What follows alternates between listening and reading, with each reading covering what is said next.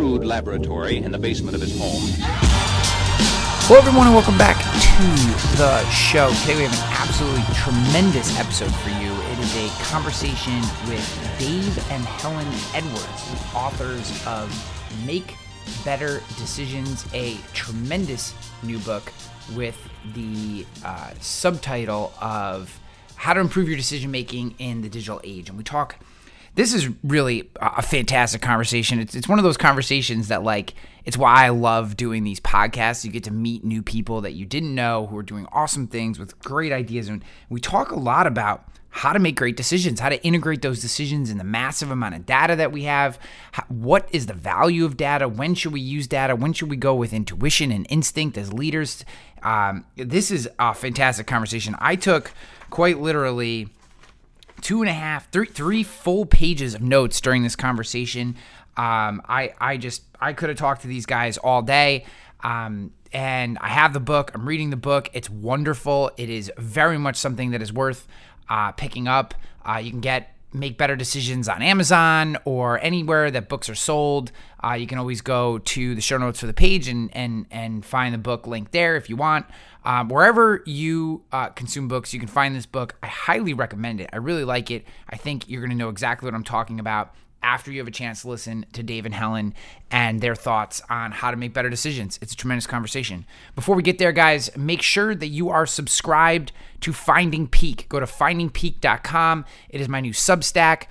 Free content coming out every week around peak performance in business, in life, and in insurance, specifically tailored to us, the insurance industry. We do a wide range of topics, everything from personal development to leadership development in business, our relationships, and also deep dives into marketing, into lead generation, into digital sales, into what we're doing at Rogue Risk to be a human-optimized digital agency, very much the model that I believe is the future of the insurance industry, the future of the independent agency. If you want to learn how we're doing it, go to findingpeak.com, subscribe, get the emails, and if you want the deep dives, you can pay for that, which is like $7 a month. So appreciate you guys for listening to this show. As always, this is a labor of love, and I just love that you guys give me your time, so I appreciate you. With all that said, it is time to get on to our conversation with Dave and Helen Edwards, co-founders of Sonder Studios and the authors of Make Better Decisions. Awesome. Well, I'm excited to talk to you guys. Thank you. Same here. Yeah, I went through and looked at a lot of what you're doing, and I think that it's incredibly relevant to particularly the audience who listens to this show, which is primarily insurance professionals from up and down the spectrum. So our audience is individuals from, everything from one person startup agencies in small town, wherever America, to executives at the highest level and, corporations in Hartford and all the different places, Des Moines and Columbus and all the places where insurance companies operate, primarily in the US. So just so you know who we're talking to today. But normally I like to get right into the show. So I'd love if you guys maybe start with your origin story. Obviously I've done some background, but I'd love to hear kind of, every good superhero duo has an origin story, and maybe we start there and we dig into some of the stuff that I think is incredibly relevant to what's happening. Okay. Do you just launch in? Yeah, rock and roll. We're talking. Sounds good. Awesome. Well, thanks for having us. So I guess we've been working together for more than a decade. I've lost track of the number of years. We've started multiple companies. Some have worked out, some haven't, as well as the others. Sonder Studios has been around since 2019-ish. And it continues work that we've done for several years. We started off working really closely around thinking about how do humans and machines come together, and what's happening to us as individuals as we are digitized, as our behavior is being monitored, as our communications are being, managed, as the algorithms are making decisions for us and pointing things out in the world. As we've been put into finer and finer grain buckets. Finer and finer grain buckets, and being ultra personalized, but in a way that we can't interrogate and understand because we can't see it. And we sort of started Sonder Studio with the mission of really wanting to open people's minds of the richness of humans while we're in this digital age, that it's not us being supplanted. It is actually, where's the beauty and where's the wonderful parts of being human? And how do we help people understand that? Yeah, I mean, so many, when we kind of got into this, the zeitgeist, if you like, was, very much an either or. It's either machines or humans, and the machines are going to rule us all. And the more we looked into it, the more we did the research, the more we talked to people, the less we were convinced of that story. And so this is very much how do we do both? Yeah. And we spent time with organizations that sit there and say, we've spent all of this money on these huge data projects and putting all kinds of AI into organizations to make more predictive analytics, and it's not really working, or people aren't really using it, or they feel like decisions are harder than they would have been before with all of this data. What do we do about this? And that was the genesis of the book, Make Better Decisions, was helping people really understand the core of who we are as humans and who we are as decision makers, as individuals, who we are as team decision makers, and how we think about making decisions with data and with AI. And that book accompanies workshops that we do with large organizations. And we also have started up working in complex problem solving, which is an interesting area of thinking about complexity. And how do you think about solving complex problems in a way that it's quite different from simple or complicated problems? There's a lot to unpack there, which is awesome. That makes my job very easy. So I'll give you some context to some of the issues that we're facing specifically in the insurance industry. And then I think it's going to be highly relevant to what you guys do. And I think we'll have an awesome conversation here. So, I own a independent insurance agency called Rogue Risk. One of the very first things that I wrote down was the term human optimized. And what I meant by that was not necessarily all the way to a AIML situation. However, what I realized throughout my career, having done this for 17 years and spending a lot of time on the traditional side, is that the all human version of our business was dying. There are plenty of boomers that are holding on for dear life to the paper file cabinet, very human, all human version of this business. And they've been highly successful in that method, but we are rapidly changing into an ecosystem that most industries have already moved into, which is this mixed up, mashed up, what is the value of data? What do we use? What data actually allows us to have better outcomes? How do we capture it? Who owns it? There's all these crazy decisions happening. And kind of the premise of my agency was that there are moments that add value and there are moments that don't. And I want the humans only spending time or spending the most time possible in the moments that add value, and have systems, processes, use data, feedbacks. And eventually I think we get to a place where we're using some form of AI. I've been playing around with OpenAI a lot lately to handle those processes that don't add value, the humans don't add value to, right? So you waste a lot of time, a lot of energy, resources, brain cycles throughout the day doing stuff as a straight human that as a full human, not necessarily that wasn't a comment on sexual orientation. As just a human, you lose a lot of time and value and energy just doing all these things that don't matter. So where do you mash those up? Where do you, what value, what that actually is value, are enormous questions in our industry. I mean, I think we employ, I think something like 80% of the COBOL programmers left in the world are employed in the insurance industry in the United States. So like, it's this snap forward of technology. And now we're having these types of conversations, and I don't think anybody has an answer, and no one is doing it well. So, kind of unpacking what you said, and maybe one place that I'd like to start, just because it's enormous buzz term in most industries, but certainly in ours, is data. And frankly, the two questions that I wrote down and related to them was, can we have too much value, and how, or too much, can we have too much data, and what does that look like? And does data even have value? And this is a conversation I've had multiple times in this podcast. Is it the data that has value, or is it what you bring out of the data? What does all that mean? Kind of, let's start with the actual nuts and bolts and try to get to how we use it to make better decisions as we go. Data definitely has value once people understand it, right? Or machines understand it. And let's start with that. Why do we even want AI in the first place? And it's because humans think in 1, 2, 3, 4 lots and lots, and machines can think in unlimited dimensions. And this ability for machines to take data that in some cases is really quite alien or seemingly inhuman, like collected below our conscious, outside of our conscious recognition, eye tracking, mouse clicks, and things like that. That the machines can find patterns in that at enormous dimensions. There's really no real sort of practical limit other than compute power and cost. But the problem with that is that eventually, for most situations, a human has to be able to justify how they use that prediction from a machine.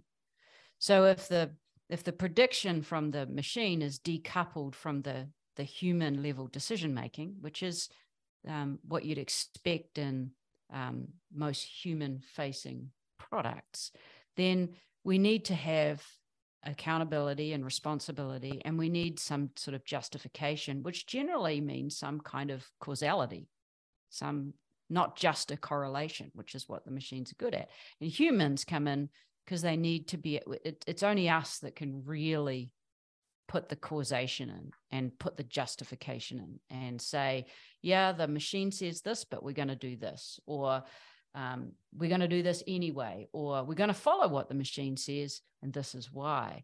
And that level of responsibility and accountability that sits only with humans for now, the danger is, of course, that we fail to recognize that. And that's really what the sort of AI ethicists work on, is how do you stitch together hidden bias in data sets and make the right decision on top of that. So I can see Dave's itching to jump in here. I would add that, what matters with humans is that data can be utterly overwhelming. That high dimensional space is completely, it's like trying to imagine, it's like trying to apply quantum theory to something. It's just not intuitive. And people make mistakes on that basis and become overwhelmed. So I think a lot of the dichotomy that we hear around, well, is data of value? Is it too big? Is it this or that? It's actually really more about how humans tackle overwhelming amounts of data. And that's really what our book's about, is ways to not be overwhelmed and to recognize when human cognitive biases work against you in your judgment and decision-making. I think that the distinction for me is that data has value, or at least hypothetically value, right? There can obviously be data that has zero value, I guess, but the challenge is in order for that value to translate to us, we humans have to know what it means. And we generally communicate things about what one thing means when we're communicating with each other by telling stories. It could be a simple story. Here's the story for why this is the primary customer target. Here's the story for why this is the right insurance product for you. Here's the story of the U.S. American dollar, which is essentially a story. The challenge is that data doesn't tell stories. We have to tell the stories with the data. And that's a gap that is, I think, misunderstood and easily overlooked, because people are used to seeing these great dashboards. You log in and you look at your Tableau and it's got all kinds of colors and lines and things. And, well, doesn't that tell you everything you need? Well, no, because it's not telling you any sort of story over time. It's not telling you any cause and effect. It's not applying it any form of context that we understand naturally because we've evolved to be able to communicate with each other using stories. But data is a really recent, addition into this whole concept. And we actually just don't look at data. Even when it's presented on a 2x2 in a two-dimensional space, we don't naturally know and understand and agree upon the story that's there. So we have to translate it. That's a difficult thing for a lot of people. One of the one of my most interesting takeaways in the move from being a foot soldier in a company to being a leader was how differently the same piece of information could be interpreted by a group of people, right? You present a stat on a screen to a group of 10 leaders in an executive forum, and the feedback you get from the angles that everyone slices that singular piece of data up is incredible. We recently did, so we were acquired back in April by a larger holding company. And I'm now on the executive leadership team of that holding company. And, so all the division leaders get together and there's 17 of us total and whatever. And we're walking through different departments and, hey, this result, and we're seeing this, and, we're our variance is off here. And, why do we think that might be happening? And like you said, without a story to the data, the why of something, it is just personal context, filters, biases, experience, it gets passed through all these different things. And what comes out the other side is like, you almost start to think like, which one of us is the crazy one? Like, we're all staring at the same piece of data, yet it's seemingly seeing completely different pictures. And I think that's where I sometimes get lost in my own leadership is how much do I trust the data and how much do I trust my gut? And what does that look like? Where is, one of the things I wrote down during your kind of introduction or origin story was, where's the nuance? How do we understand nuance in a data rich world?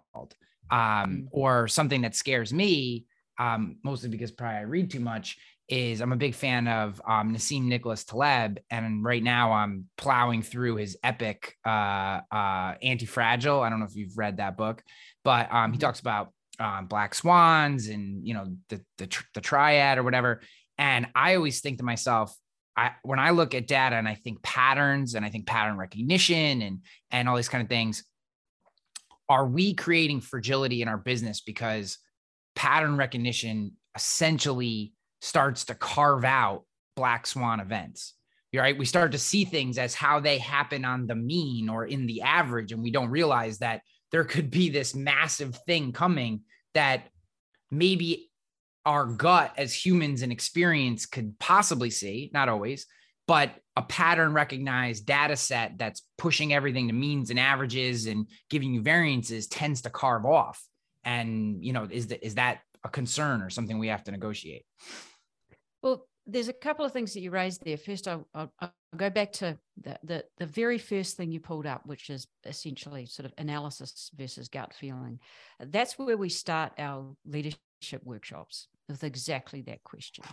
And we start it from the perspective of, well, modern neuroscience is telling us that that all decisions are emotional, and that here's why. And we kind of unpack that, and we unpack what heart versus head means these days, the sort of, and then we look at the sort of fast and slow thinking that, and how to trigger better ways of thinking. And what's really going on, and when it comes to finding that nuance, is quite complex. You've got a mix of a bias for machine learning or a bias for automation, and taking what a machine says, at giving higher weight to that recommendation than you would even in the face of evidence to the contrary. So, the classic example of the people that follow Google Maps into a lake. But these things happen all the time with data, because you put a good dashboard in front of someone, and all of a sudden they forget to ask the good question. So it's like, how do you step in and how do you intervene and know when you should ask the right questions, and what are those questions? And this is a very human process. And sitting around that table, presenting people with one data point that they see differently, we sort of give people a bit of a release from that, because that's quite anxiety provoking. And because the sort of the promise of the analytics movement has bled into how we think about each other. So the promise of the analytics movement is that there's one single optimizable answer that can be found best by a machine, not a human. And we forget that all difficult decisions, by definition, are difficult because people have different perspectives. So then why do we have different perspectives? Our cause and effect reasoning causes us to think in quite noisy ways. This is recent work by Daniel Kahneman and Saboni. And we have this noisy, undesirable variability in our thinking. That variability can be desirable. It's called creativity, right? We all have a different perspective. But we'll show people perception illusions, perception pictures. We'll ask them, what do they see? And everyone sees something different. It's quite predictable that everyone sees something different. So we shouldn't be surprised that everyone sees something different in the same data. The question that then becomes, what do you do about that? And what you do about that is, firstly, embrace that diversity. That diversity in thinking is what's going to get you through a complex problem. And there's lots of techniques for optimizing and maximizing the human part of that. Some of it is, well, people do need to have what we call minimum viable math. You know, you really, especially in something like insurance, you should be sitting there, should know what a mean is, should know what a standard deviation is. You'd be surprised, unfortunately. I'm not, yeah, I get it. That's why we teach minimum viable math. And to give everyone the same common language. And so that, especially if you're using machine learning or any kind of predictive analytics, you really need to understand what a false positive is. You really need to understand what a false negative is. You really need to understand how different cohorts in the data will optimizing for different things in those different cohorts can give you unintended outcomes in overall profitability, for example. And the final thing I'll just want to touch on is what you were talking about there in terms of the black swan. And this is a new product for us, but moving from decisions to complexity, a lot of our traditional tools, whether they be analysis tools or processes and decision-making structures in organizations, are just not fit for purpose when it comes to this new world of complexity.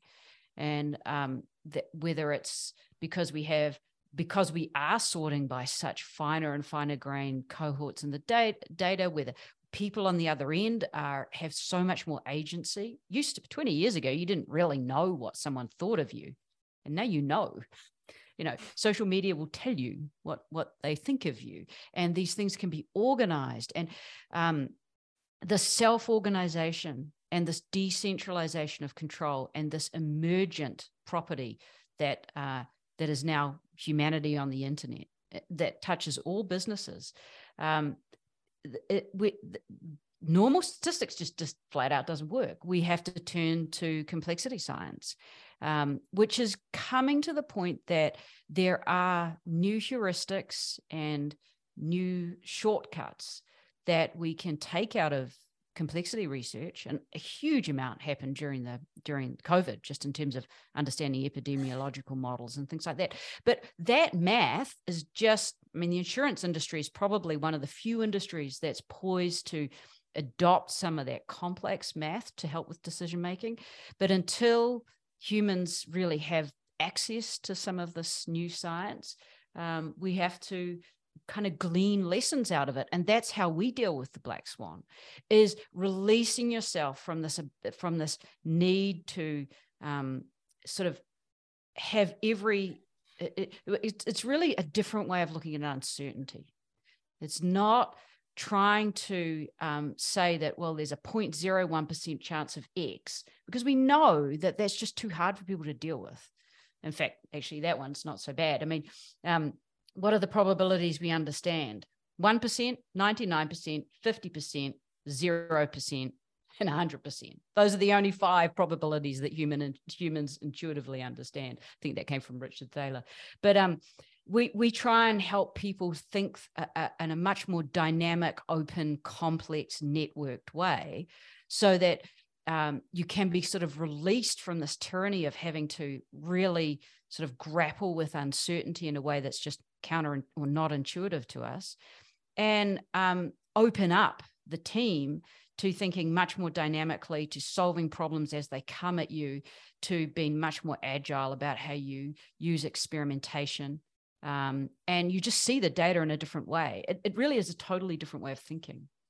Yeah. One of the things that you have in your book, which wasn't a huge topic, but it was a topic that I was very interested in. And I just want to bring it up, considering, my audience probably is on the lighter side with some of these topics of familiarity with them.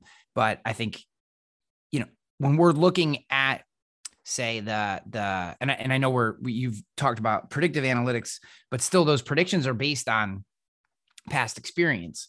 And, one of the, I don't want to say questions, because it hasn't been presented to me, but that, people have framed multiple times in different, when I'm dealing with big dashboards and stuff, is, the concept of how do we know when to step away from the data and trust, say, our gut, right? And having been in business for 20 plus years now, and I know you guys have been in business for a long time too, I think it's undeniable to say there's moments where you look at everything the way that it looks and you're like, nah, we got to go this way, right? Here's the answers here. And you're like, why? I'm not 100% sure. I see this and I see this over here and I feel this, and, there's this swelling and I just can't explain 100% other than I know this is a direction we at least have to try. Right. And that's a really hard call. Those calls are becoming even tougher now that we have so much data behind every decision, right? You struggle to justify, one of the things I seemingly have seen in some of the organizations that I've been in is that more data leads to more bureaucracy. People are less willing to take chances because that those chances aren't necessarily backed up by the data that's given to them. So how do you, if you're a leader, and unfortunately my style tends to be more wrecking ball than craftsman. But how do you know, or what is a good heuristic for when to take the leap away from the data and when to stick to it? And I know that's not an easy question, but I know it's a question a lot of people in our industry in particular are dealing with. I'm sure many more are as well, but it's a very common question. Okay, we see this happening, feels like we should go this way, really. But the data is telling us to go here. And, how do we manage that? How do we manage that divergence? Yeah. I mean, I think it's a terrific question. I think it's the core of sort of where we all are right now, because what you highlighted is that the data can make us quite risk averse. Yeah. We need the next data. If so much data is available, surely the answer's there. So there's a couple of things, and this is really why we wrote this book, because you can't go head on into any of this. That, there's a subtlety, the real nuance is being able to sort of look at it from lots of different angles. It's, pick up your wrecking ball and turn it around a few times. And the first one is feelings.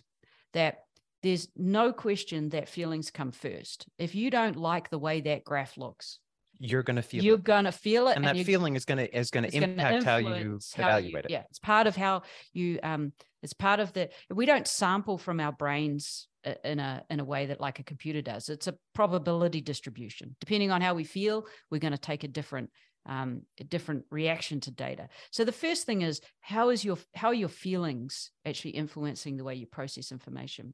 Another nudge that I use all the time is ambiguous data. If the data is unclear, if the answer isn't in the data, then we have a natural tendency to use our intuition and our gut. So as a leader, you step back and you say, well, why is the answer not in the data? is this question actually not able to be answered by the data? Or is the data not representative? Yeah. In a way that helps me make a decision. Yeah. So going to that next level of do I want to use my gut because the data is not clear, or do I want to use my gut because of some other reason? There's a lot of interesting research out of, I can't remember who did it now, but that founder-led organizations are able to take a lot more step away from the data moments. And that's because the founder has more scope. They're seen as more able to take risky bets. And it's because their name's on it. There's an accountability thing.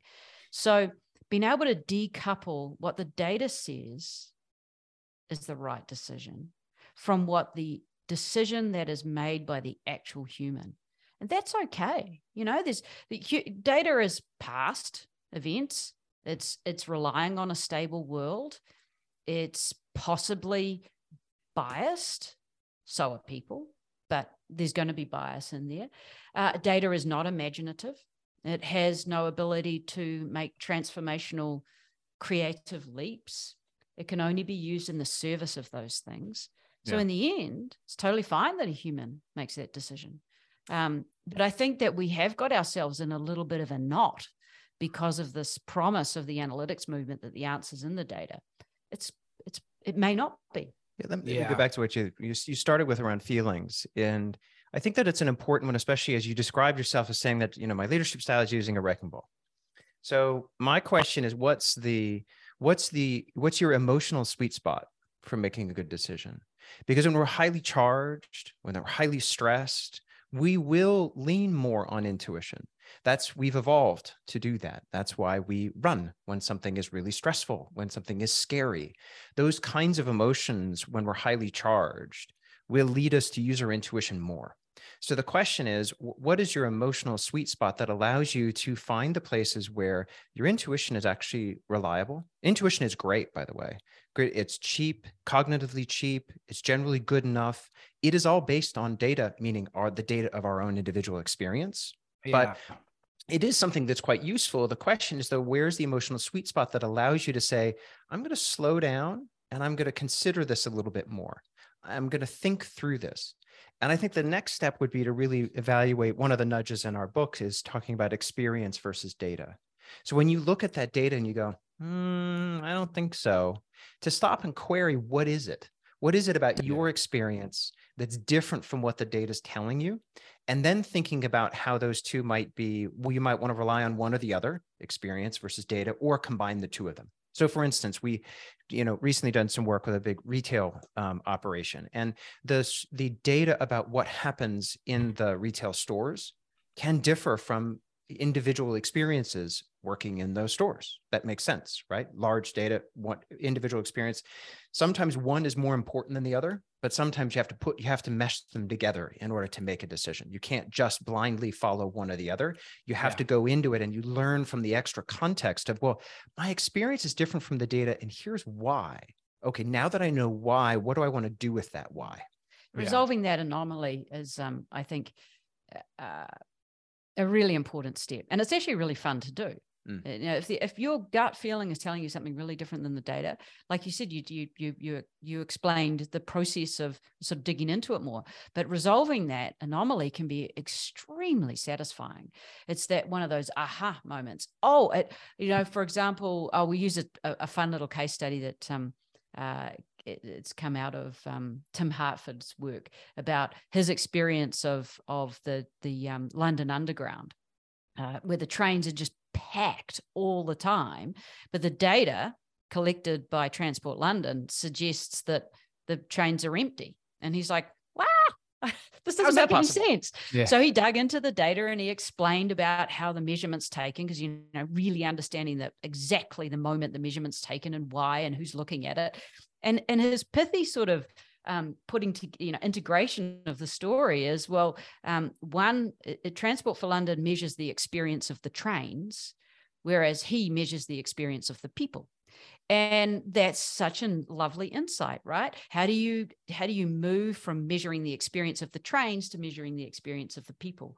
So we sort of we have these nudges that have you really dig into it from the perspective of, well, where is exactly that data point is taken? Why is it taken? Who's looking at it? And what kind of processing happens before you see it as a chart or a graph or a table? And what you find as you step through that process is you realize, some of this was taken for an entirely different reason. It's measuring a completely different experience. Yeah. What's up, guys? Sorry to take you away from the episode, but as you know, we do not run ads on this show. And in exchange for that, I need your help. If you're loving this episode, if you enjoy this podcast, whether you're watching on YouTube or you're listening on your favorite podcast platform, I would love for you to subscribe, share, comment if you're on YouTube, leave a rating review if you're on Spotify or Apple iTunes, etc. This helps the show grow. It helps me bring more guests in. We have a tremendous lineup of people coming in, men and women who've done incredible things, sharing their stories around peak performance, leadership, growth, sales, the things that are going to help you grow as a person and grow your business.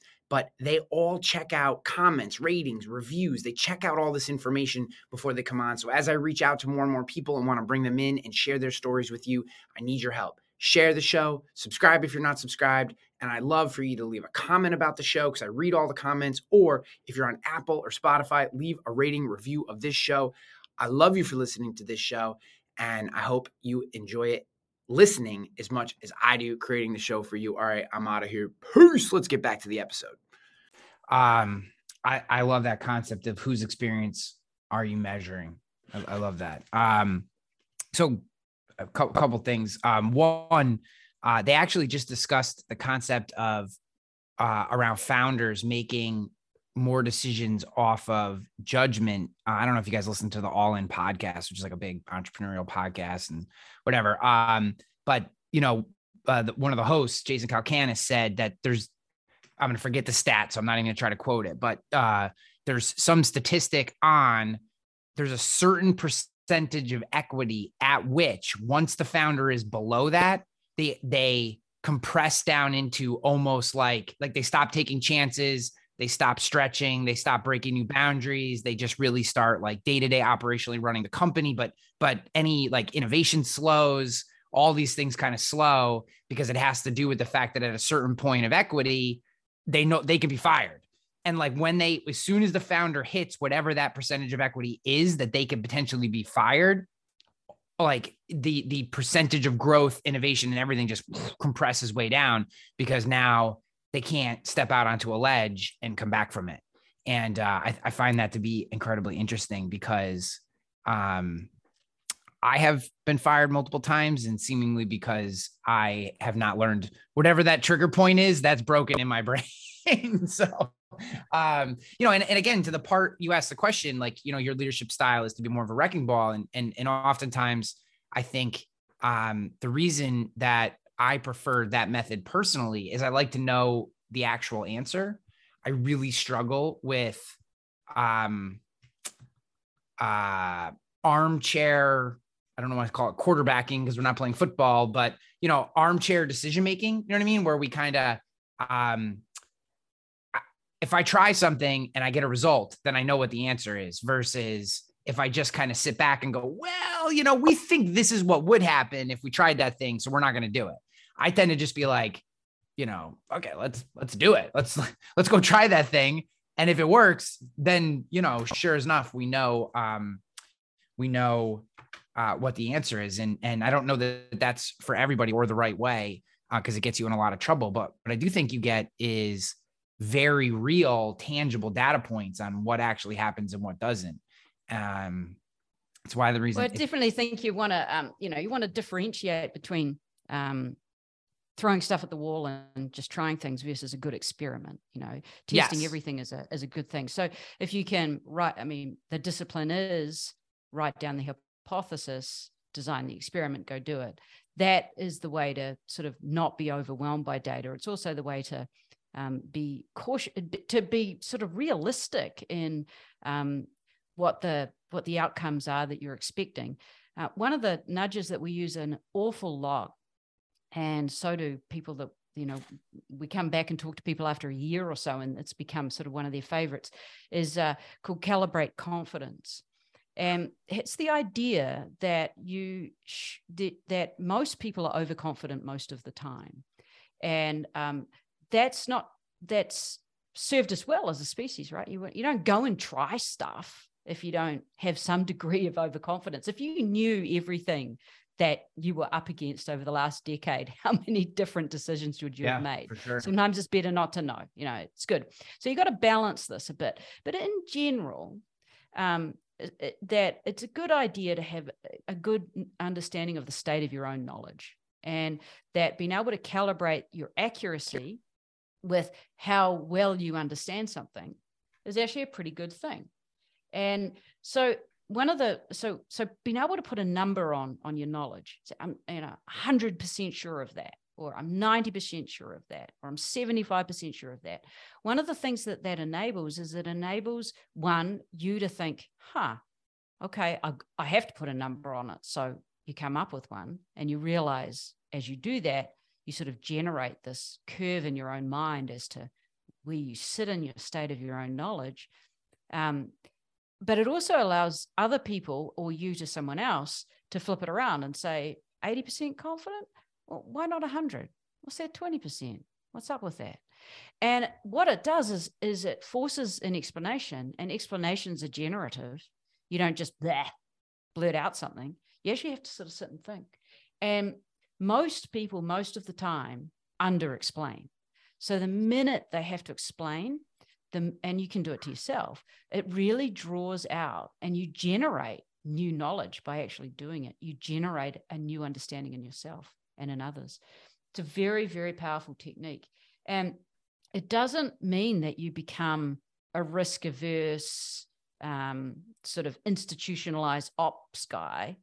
It means that you are more able to recognize the state of your own knowledge, because none of us want to program in regrets or live a life where we're sort of denying that we regretted a decision. A bit of regret's okay. I mean, you want a few false positives, right? You want to be able to do a few things that were kind of wrong. They were the right call statistically to sort of have enough risk taking in your life. But starting out with this, at least a knowledge of your own sort of state of knowledge, I think is really powerful. And yeah, you might back off a few things that you otherwise would have plowed into, but you might not. You might actually have a better perspective on why you're doing something, even though it is risky. So I'm only 60% sure, but this is a real high stakes call. If we win this one, we've cracked this nut. So you're able to differentiate between sort of wild ass, non-thought out risks and a really calculated, we're doing this because if we win it, we've won everything. Yeah. Is it, and I'm going to butcher this, whatever I'm trying to explain to you. I always get metaphors and analogies. I was a math major, so words are not always my specialty, but is it fair to say that, like, if you're trying to make a decision, data gives you kind of the vector, the direction that you should be looking, and then your intuition, gut experience, the accumulation of what you've had as a professional gives you the ability to pinpoint in and where you actually go, like inside that range. It's going to give you a range of a direction. If you have 360 degrees, it's going to say, here, this data shows us this is kind of where we want to be pointed. And then because I've been doing this for 10 years and I've had these 7 experiences, here's the 3 places inside that range that we want to run tests. It's more, that's the scalpel. Your intuition is the scalpel, kind of. Is that, or is it the opposite? Or is that just a crazy example? Yeah. Well, no, it's a really good example. The neuroscientists would say it's exactly the opposite. Okay. Antonio Damasio, who says feelings come first, says that this is how it works. Feelings and intuition will point you to the appropriate space in the decision space to look, and then data actually allows you to really sort of hone in on that, exactly where what that analysis outcome is. Then You would add again that your humanity, your sense of accountability, your risk aversion, your you enables you to actually grapple with the uncertainty and make the decision. So it's kind of like a data sandwich is what you're describing. Yes, you're describing a data sandwich. That data sandwich. Data sandwich. I like that. Well, it's also, I mean, I'm reflecting back on what you were saying about the data about founders and their percentages of ownership and their risks and so forth. Because I think about, you express one. I haven't seen the study, so I can't have any reflection other than just hearing what you said and then go, huh, really? Like what? Because my intuition is telling me, I don't know. I'm questioning that conclusion from that data. And it's because of my lived experience, right? Of which companies have been, I think, the most innovative at different eras in time. GE under Jack Welch, and Apple, after Steve came back, and Disney under Bob Iger. Those are all, remarkable success stories where the leader didn't have meaningful ownership percentage. Does that mean that my experience overrules the data? No, but it does mean that if I was presented with that and I was thinking about actually using that for some purpose, I'd want to dig deeper into it and question it a little bit more to be able to understand that delta. And one of the nudges we do have in our book is around who are the humans in the data.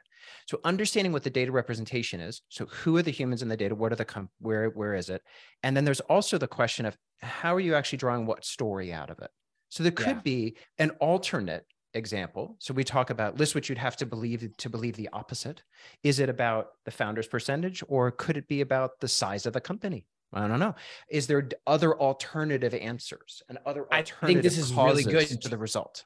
Yeah, I think this is really good to your point, and I can forget which one of you made it around like what is good data, right? Because again, now that you say that, I didn't put this piece of information in, not on purpose, I just didn't add it, is that they were talking specifically about early stage companies. So you're going from a founder who owns 100% to when they lose that percentage, it is often because one, they just got paid. So they went from usually broke to not broke. And now they went from no one can fire me because I'm, one or three people or whatever, to now I can be fired and I have something to lose. By venture capitalists, like the people who you're quoting. Yeah. Like they're showing up and actually firing the CEO. And yes. Yeah, exactly. So it's like, you take that and it's a really interesting conversation, because you say at this, you take that same individual, they're maybe a co-founder or the only founder. They own the majority of the company. They're growing it. They can't be fired. They can also go broke tomorrow, but and they're growing. They bring in a big investor. They take a smaller cut. Now they're, they have some money. They have something to lose. They have a board that can kick them out. Right now, all of a sudden they start to play it a little safer, because you don't want to make that decision against the grain of the data, where the board of directors and your VCs can come in and go, the data told you to do this. You did this. It didn't work. You're out, right? Where the flip side of everyone that you just named, while 100% true, incredibly innovative, were also late stage enormous companies that also those guys had big, huge contracts, and there's a lost cost fallacy, I would believe, in the people who gave them those contracts. And then if I'm paying Bob Iger $10 million a year plus a $50 million bonus to run, Disney or whatever, that I'm going to kind of give him some leeway in making some decisions, and that we're paying this person. So, and I mean, again, I'm just spitballing off the top of my head, but like it's incredibly interesting how that one data point of these were early stage companies versus all companies completely changes the reference of what that story can mean. So that actually worked out. I didn't mean it to. That actually worked out pretty well. I think it worked out quite well. The serendipity of a good conversation. So, all right. So I wanted to go back to, because this is a concept I think is tremendous, and I just want to flush it out a little more. That concept with the train, the subway system, we were talking about whose experience are we measuring, right? That to me feels like that feels incredibly powerful to me, because it feels like just as we just had a slight miscommunication drastically changed our experience with a comment. Now, again, he just threw this comment out on a podcast. Who knows how real the study is, right? It seemingly felt real. Good conversation for what we're talking about. But my point is, how do we know we're measuring the right experience for our business? How do we know that? What's that filter system or heuristic, I guess?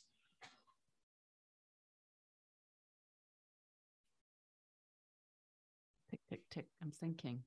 It's a good question. Yeah. So I mean, I think how do you know whether you're measuring the right experience?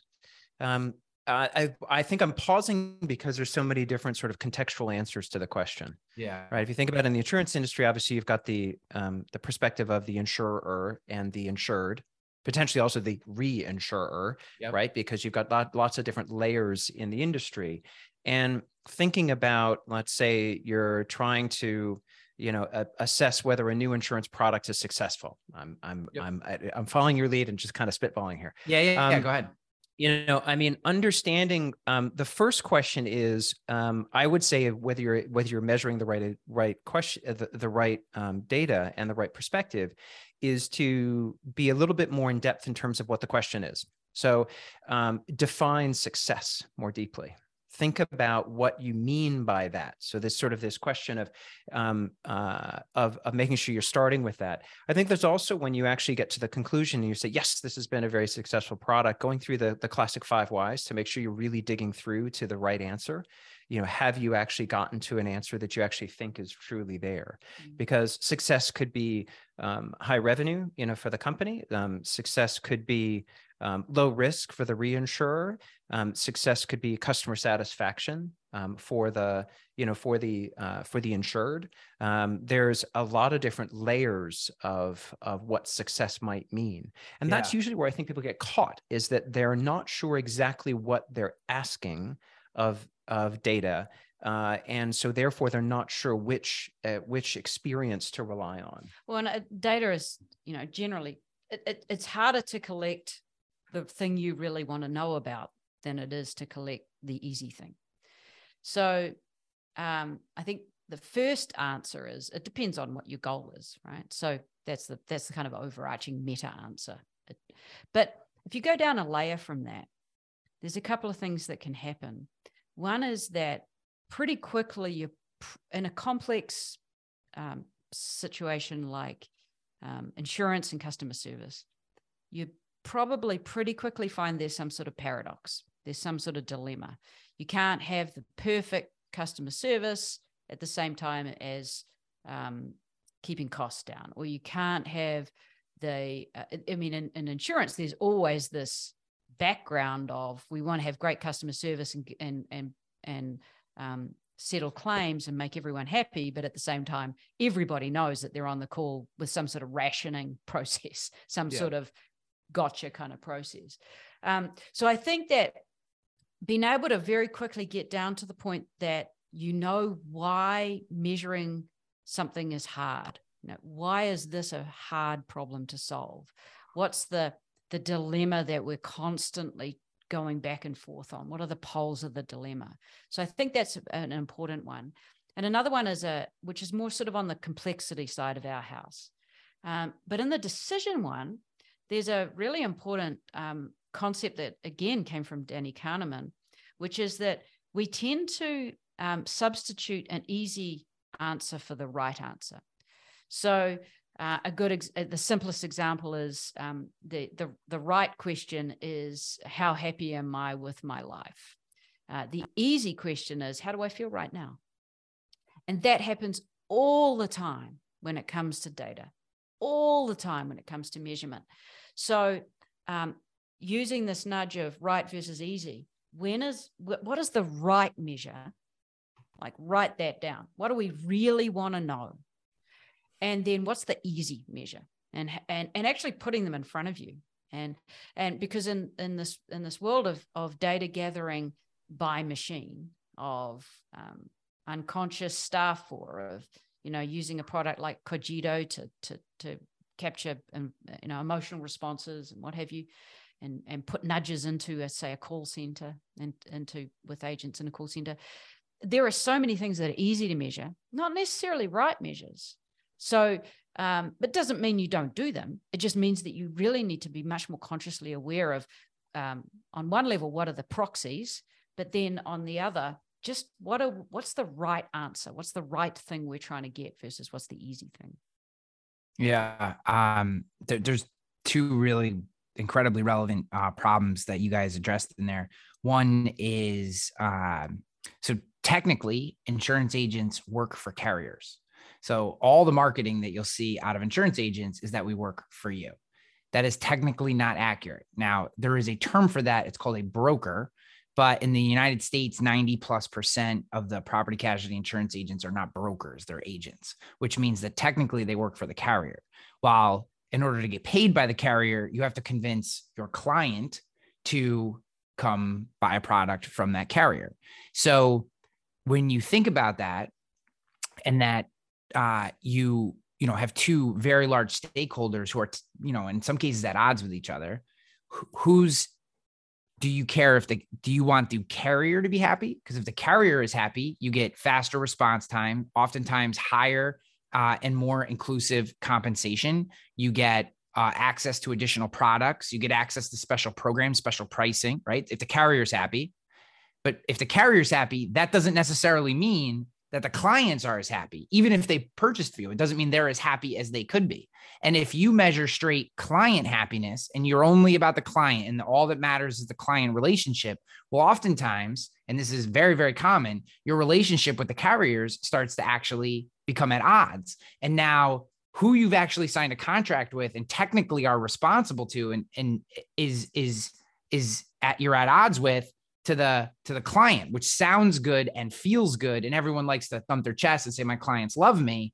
But if your carriers hate you, then your business is making less money. You oftentimes can't offer as good a product set. You may not get first pass into different beta programs or specialty lines programs that could ultimately provide either greater access or just better products to your customers. And it is and that's not even to mention, do you care what your employees, how they feel, how they're doing, their metrics, or the vendors that you work with, or, any referral partners that come in. So you have, and we're not alone in this, the kind of principal agent problem in the insurance industry is fairly unique, not wholly unique, but fairly unique. But it is this, I'm thinking through just the millions of conversations, or probably thousands is technically accurate, of conversations that I've had around this particular problem. Where do you focus your attention, and which relationship is more important to value?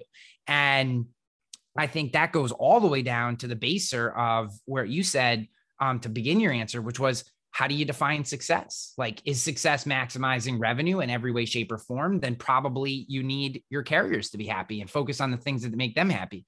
Do you care more about the relationship you have with your clients, the longevity of those relationships, the ancillary benefits that comes out of having deep, rich, well-built, solid foundation with your clients, which can also be profitable as well, but probably not maximizing profit. And, and I think that's going to be different for every agency or every individual business, and who those leaders are and who the people are inside them. And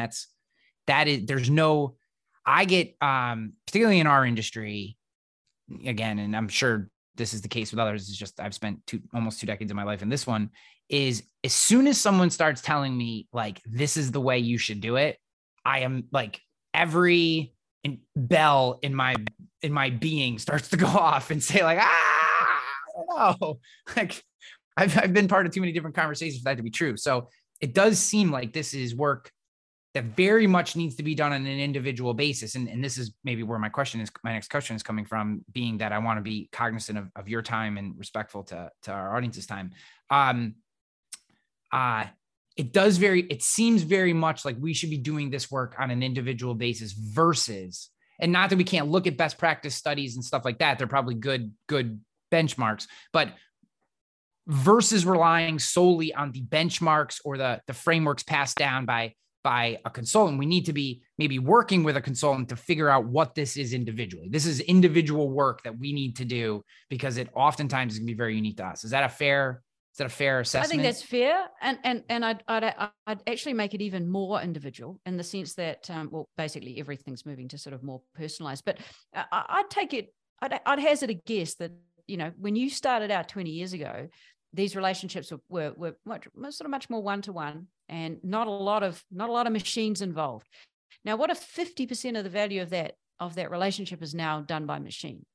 and that inside of that, there's an artificial intelligence that's making predictions, that sometimes decisions are coupled still with that prediction, because they're policies that are put in, they're rules that are set across at scale, across a whole client base or whatever.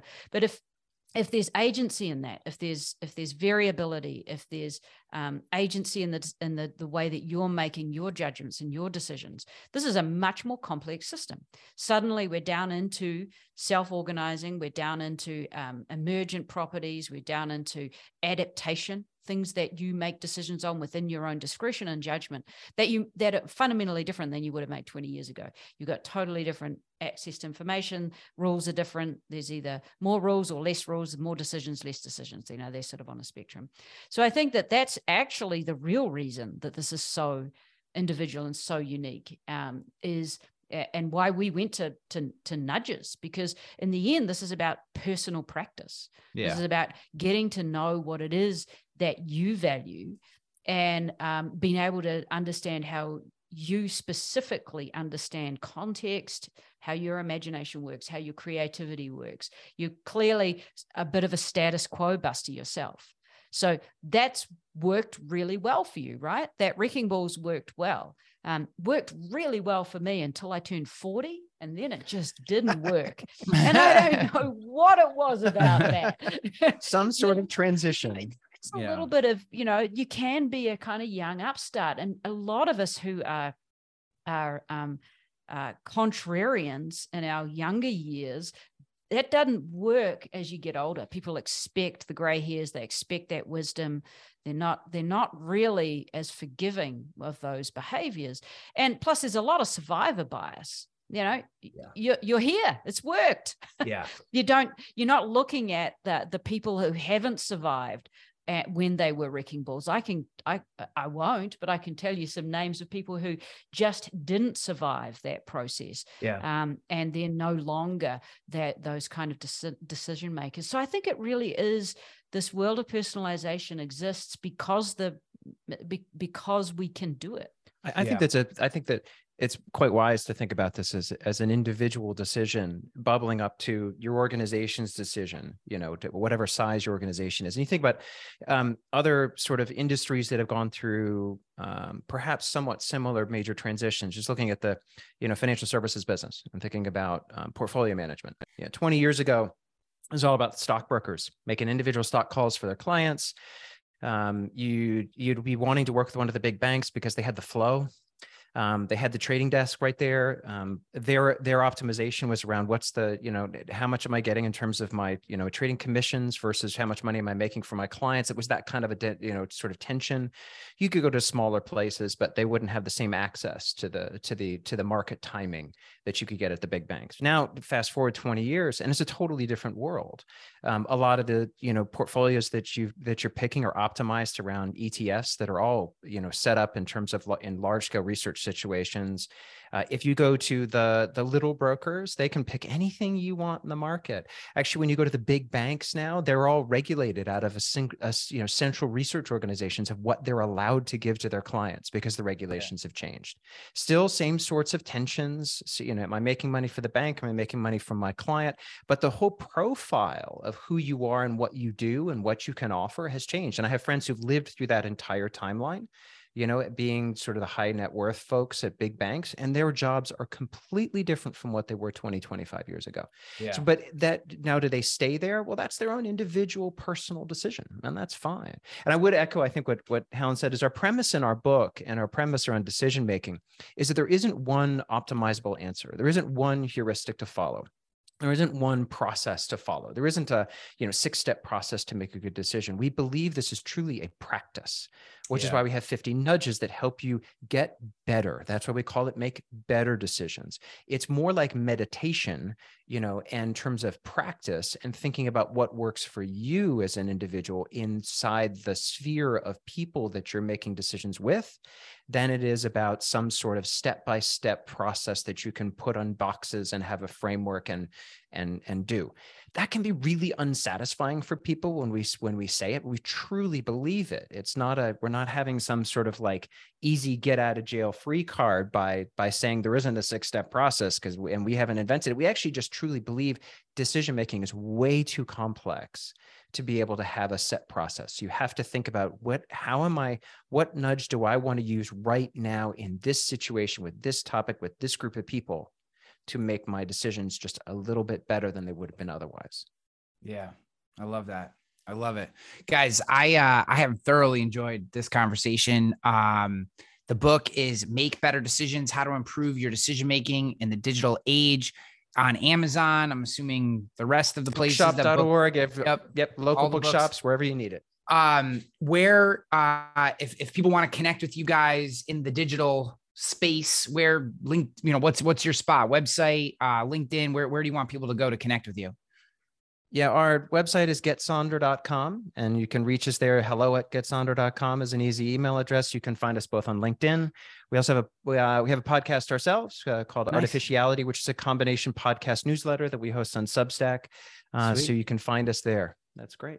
And I'm on TikTok. Yes, we do have participate in some of the other social medias. How do you like the TikTok and Instagram and Facebook? TikTok, I set a time limit. Like it's just any more than 5 minutes, I'm wasting too much time, but it's just too damn addictive. Yes. I think that the interesting thing about TikTok and Instagram for us is that, we wrote this book coming out of working in a corporate setting and working on workshops, but it so quickly becomes really applicable for people in their personal lives. So we got a wonderful comment on a TikTok video where someone said, "You just explained why my marriage has been in the shitter for the last 5 years. Thank you." And so that was quite an eye-opening moment.